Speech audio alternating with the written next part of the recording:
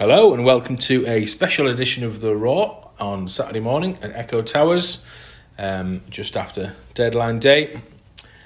And it was a relatively busy day for Sunderland, with a couple in and a couple out. Aidan McGeady kicking off the day with his loan exit to Charlton Athletic, announced at 12:30am in the morning, which was fun.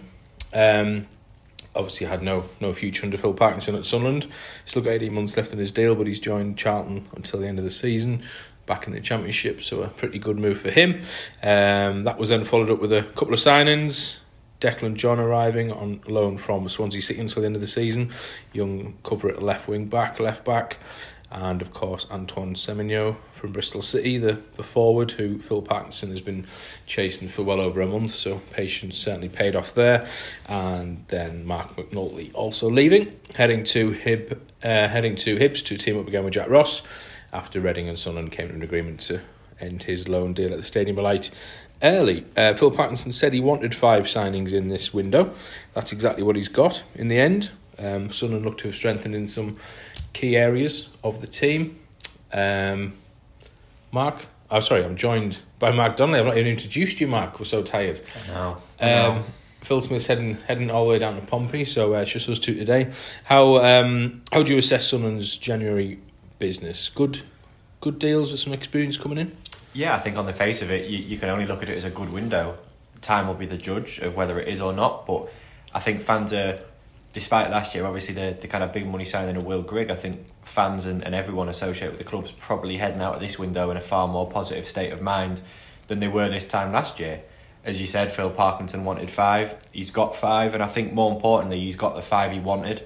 He's not gone out and panic bought, which he could have done. He's had to wait for people. Semenyo, Scowen were players that he identified at the end of December that were key targets. He's had to wait until the last week of the window to bring them in, but he's held his resolve. He's wanted those players. He's gone and got them. He's got the players he knows will fit into his system, that he thinks will help Sunderland push up the table in these last few months of the season, and that's, more important than the quantity. It's good that they've got that quantity of players in, especially with the 2-3 going out.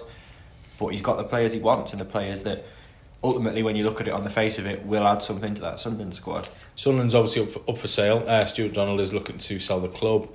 That sort of process is ongoing. Hopefully there'll be updates relatively soon on that. Donald and Phil Parkinson have always said that he will ensure that the club sort of came out the window stronger than when it went in, and that they will be back in there. Fans, I guess, will question why not a lot of money's been spent only on Josh Scowen. We don't know what the exact fee for him was, but I suppose there's still a contribution in terms of wages to these players coming in, although you've got to balance that with the likes of McNulty, McGeady going out, so not a huge amount spent in January overall, but some solid business, you think? Yeah, definitely, and you can't avoid the fact that you've had one big wage head out the door in terms of Aidan McGeady. But yeah, although on the face of it, there's only been one fee spent, and that was on Scowen, there'll be a lot of finance involved in getting the likes of Bailey Wright on loan, getting Kyle Lafferty in, their wages, any kind of signing on fees, any payments to their parent clubs in the case of the loan deals. They're not cheap deals to do, especially in the January window, which is really known for kind of inflated prices and things like that, especially as you get closer to the deadline. So although on the face of it, Sunderland haven't spent a lot of money as a kind of outright statement signing or anything like that as they did last year, they've put a considerable amount of finance into this window, and they really, really have backed Phil Parkinson. As you said, that was what Stuart Donald had promised. It's what Phil Parkinson was confident of, and maybe took a little bit of time to get to the point where fans were certain that was what was going to happen. But I think leaving the window, you can see that the owner has backed Phil Parkinson. So heading into the final day of the window, Sunderland had signed Kyle Lafferty, Josh Scowen and Bailey Wright, who obviously made his debut in the 1-0 win over Tranmere on Wednesday night, which was a good win.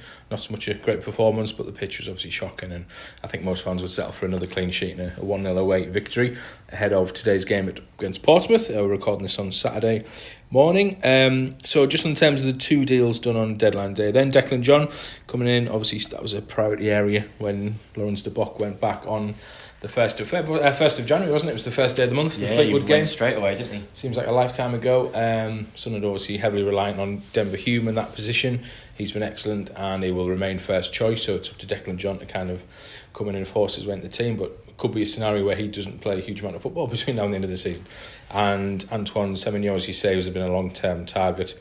Parkinson confirmed at the Echo first week in January that he was end of December. It was Donnelly away, that he was a target. And as you say, they've spent the last 4 or 5 weeks and been very patient to get him. I think he can play kind of up front by himself, or what appears to be more likely is one of those two supporting roles.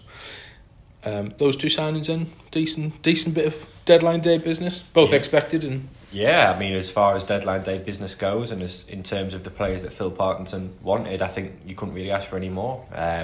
Obviously, everyone knew that left wing back position was a priority. Declan John was someone that was on the club's radar in the summer when Jack Ross was looking for players, and ultimately went for Lawrence de Bock. But I think it was certainly needed. We saw at the start of the season when Denver Hume was the only left back, and it was his first season kind of in the first team as a regular, and he was maybe struggling a little bit. The Ipswich game and the opening game of the season, he didn't have the best of times. This time around, fair play to him. He's had a fantastic January. There's been no signs of him kind of slipping off with a lack of competition, but that competition's going to be needed. Sunderland have got a fair few games rearranged in the second half of the season, although they're not going to be as busy as they were last year, with obviously the leasing.com trophy not in the equation. They've still got a fairly hectic fixture programme before the end of the season, so you're going to need that cover, that competition, hopefully drive Denver Hume on. And I think Declan John is a player who fits the bill. If you see what his former coach has said about him, he's quick, he's powerful, he likes to get up and down the pitch, he's got good delivery, he's got good end product, which is what you need in the system Sunderland are playing. He's got experience in the Championship. He's played a good 20-30 games in the Premier League for Cardiff as well. He's played obviously in the Scottish top flight with Rangers, so he comes with a real pedigree. And then Semenyo, the kind of buzzword for the first fortnight of the window was pace and power. That was what Phil Parkinson wanted, and he's got it in Semenyo. Obviously there was some clips, as there always is with new signings, doing the rounds on Twitter last night of some of his skills and runs during his time at Newport, and he certainly is a really, really dynamic player, and you can see why he's so highly rated by Bristol City and why the likes of Chelsea have been monitoring him. Sunderland did have to wait, but as I know Phil Smith said in his video verdict on the Echo yesterday afternoon, most deals outside the top 6-10 of the Premier League, you're in a chain, and Sunderland obviously hoped that Semenyo would get done sooner. Bristol City hoped they were going to sign Eddie Nketiah from Arsenal, and that fell down, and that had the knock-on effect that Sunderland had to wait for Semenyo. So they only signed Nicky Wells, didn't they, they only signed Nicky Wells the day before deadline day. So obviously, they've had to wait for Semenyo, but he's in. He's what Phil Parkinson wanted. He's going to add something a little bit different, I think, to the forward line, because for all Lyndon Gooch and Chris Maguire have been excellent the last month, they don't have that kind of pace, that raw pace that Phil Parkinson wanted and identified there was a lack of. And it's a really key asset in League One. Sometimes it gives you a little bit of a different option if things aren't going your way. So it'll be interesting to see if he's involved in any capacity against Portsmouth. I imagine it would be unlikely he would start, but stranger things have happened, so we'll watch with bated breath on that. So a couple in and a couple out. Aidan McGeady, as I say, 18 months left in his deal. It was clear that he does not have a future at Sunderland under Phil Parkinson. He was told, mid-December, I think, early mid-December, that he would be available to go in January. It's obviously taken a while, but sealing his deadline day exit to Charlton Athletic under Lee Bowyer, so a decent move for him. Back up to the Championship. Not sure yet what contribution they're making to the wages, but as Marc says, it'll be a chunk at least off Sunderland's wage bill for the rest of the season, which has allowed them to do some business in January. Good move for McGeady? Yeah, really good move. I think more than anything, he's still got 18 months on his contract. It's an opportunity over the next 6 months for him to put himself in the shop window. He's not got a future at Sunderland under Phil Parkinson. Club and player will want to move in the summer, whether that's to Charlton or elsewhere, but McGeady's got a great chance in the next 6 months to put himself in that window and kind of show people that he's still got it. I think it was a move for Sunderland that made sense. They've been playing far better football without him. He wasn't, I don't think as a player, his quality can't be questioned. We saw last year, and even in the first half of this season, at times he's got that one moment of brilliance that can win you a game, but in the way Phil Parkinson's playing, he's the wrong player in those forward players. He slows Sunderland down. he wasn't really capable of playing that high press.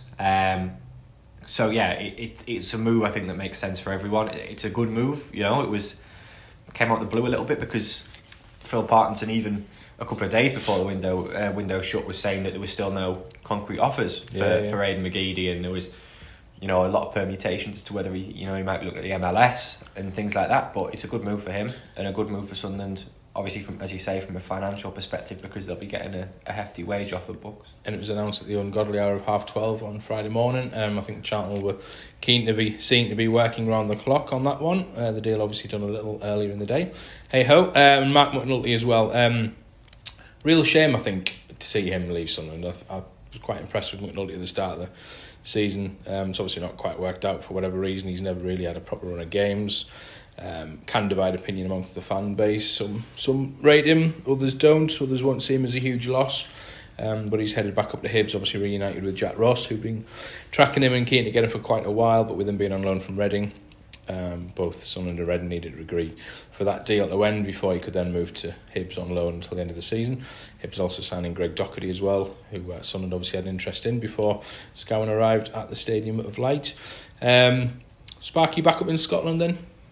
Yeah, it's a good move for him. As you say, I think there's a little bit of disappointment. I don't think Sunderland fans ever really saw the best of Marc McNulty.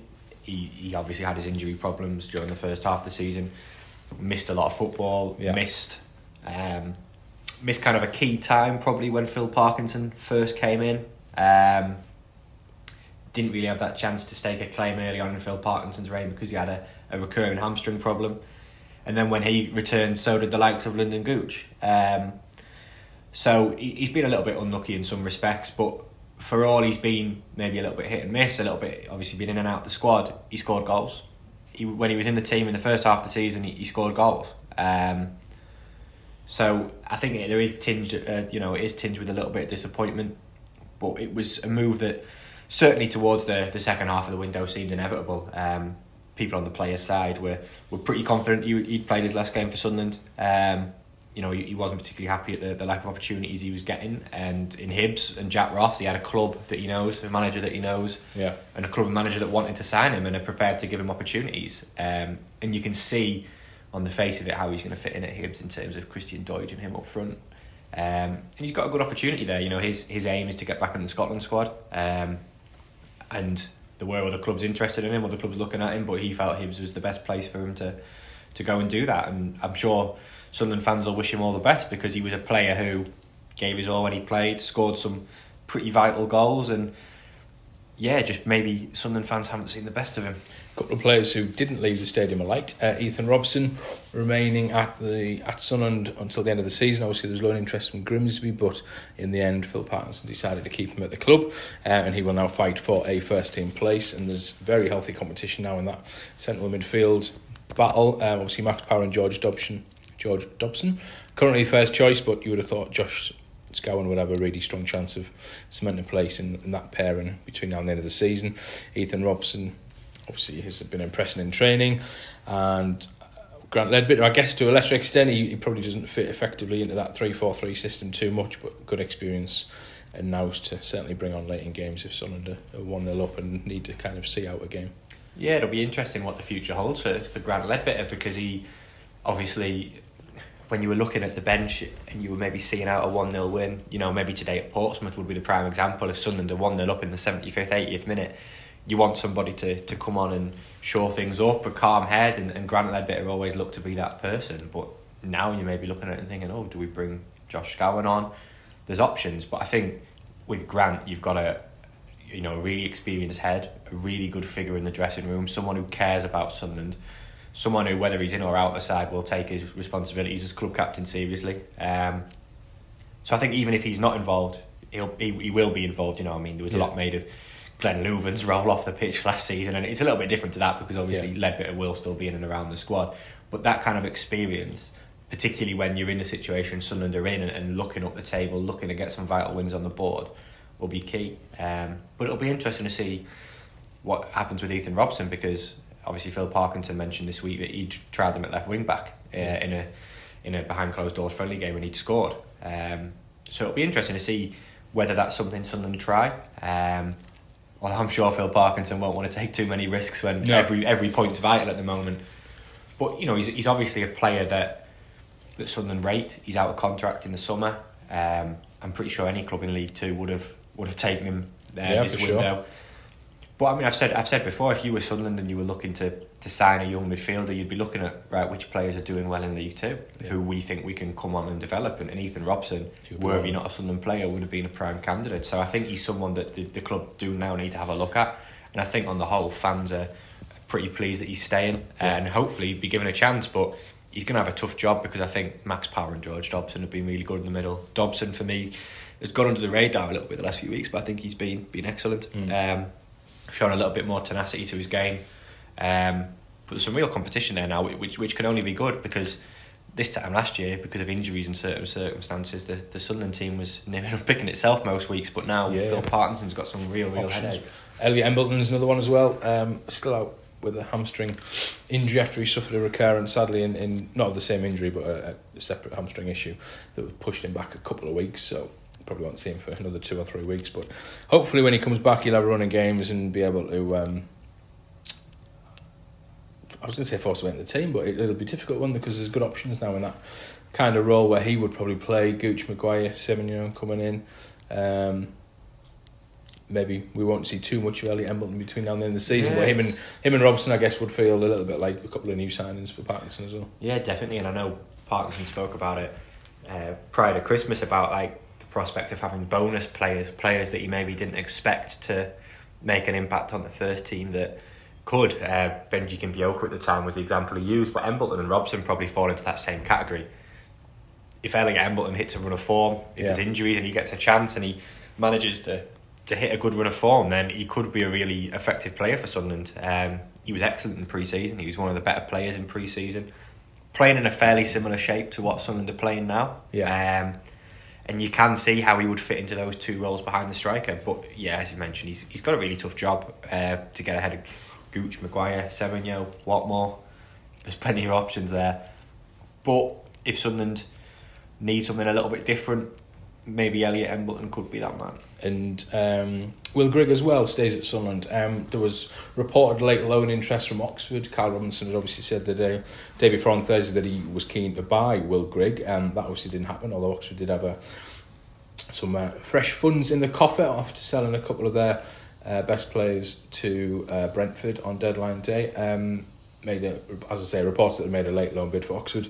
Didn't get off the ground. Sunderland didn't in any way wanted to accept that, and Will Grigg remains a Sunderland player. So now you've got really strong options, would you say? Up front, maybe not a huge amount of goals though. Will Grigg, Kyle Lafferty, Charlie Wyke, and then behind them Gooch, Semenyo, Maguire, what more? Yeah, I think they've got really good options. The thing with Will Grigg is, I know obviously his goal scoring record since he came to Sunderland hasn't been what's been expected, but he is a goal scorer. He's a good footballer, and I think that was a large part of Sunderland's thinking when there was this interest reportedly from the likes of Oxford, Blackpool, was that Phil Parkinson would have been acutely aware that if he hit form while on loan at one of these clubs, which we know he's capable of in League One, it would have been bad for Sunderland. It would have hampered their playoff hopes. There's a good player in there, and I know there was some fans maybe slightly disappointed that he didn't leave on deadline day, but you've got to hope that he will recapture that form. And Phil Parkinson touched on it earlier in the week that this system probably will benefit Will Grigg more than what Sunderland were playing in the past. We haven't really seen Will Grigg in this 3-4-3 system much.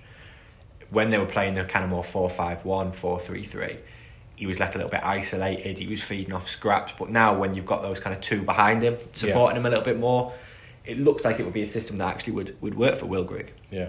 Again, he's got a job because Charlie Wyke, for all his goal return, hasn't been great, has been playing well. Kyle Lafferty's obviously now thrown in the equation as well. But you've got some good options there. As you say, maybe you've not got an out-and-out 25-30 goal a season striker. Yeah. But I think that's the kind of one of the benefits of this system is that Sunderland are not reliant on that number 9 to score the goals. Everyone's chipping in, and we're seeing goals come from all over, and that's pleasing. I know obviously every club wants a 25-30 goal a season striker, but the reality is in League One, there's maybe 2 or 3 of them, and they command a big fee and they command big wages. Ironically, one of those 2 or 3 probably you would consider to be Will Grigg. Will Grigg, yeah. So hopefully Sunderland can get the best out of him. As you know, I know we touched upon in discussions yesterday, his character off the pitch has never been kind of in doubt. He's never been one to try and force a move. He's happy to stay at Sunderland. His conduct off the pitch has been exemplary. Yeah.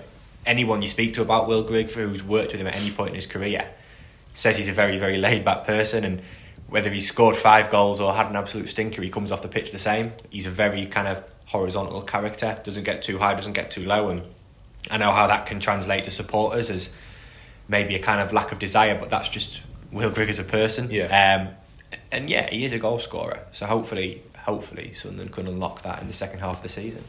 And all eyes now on promotion, aside from, I guess, potentially the possibility of a free agent coming in, although that certainly isn't on the radar at the minute, and Sunderland, you would have to say, are fairly well equipped now across all areas of the team, in defence, midfield and attack, so I would suggest that would be extremely likely.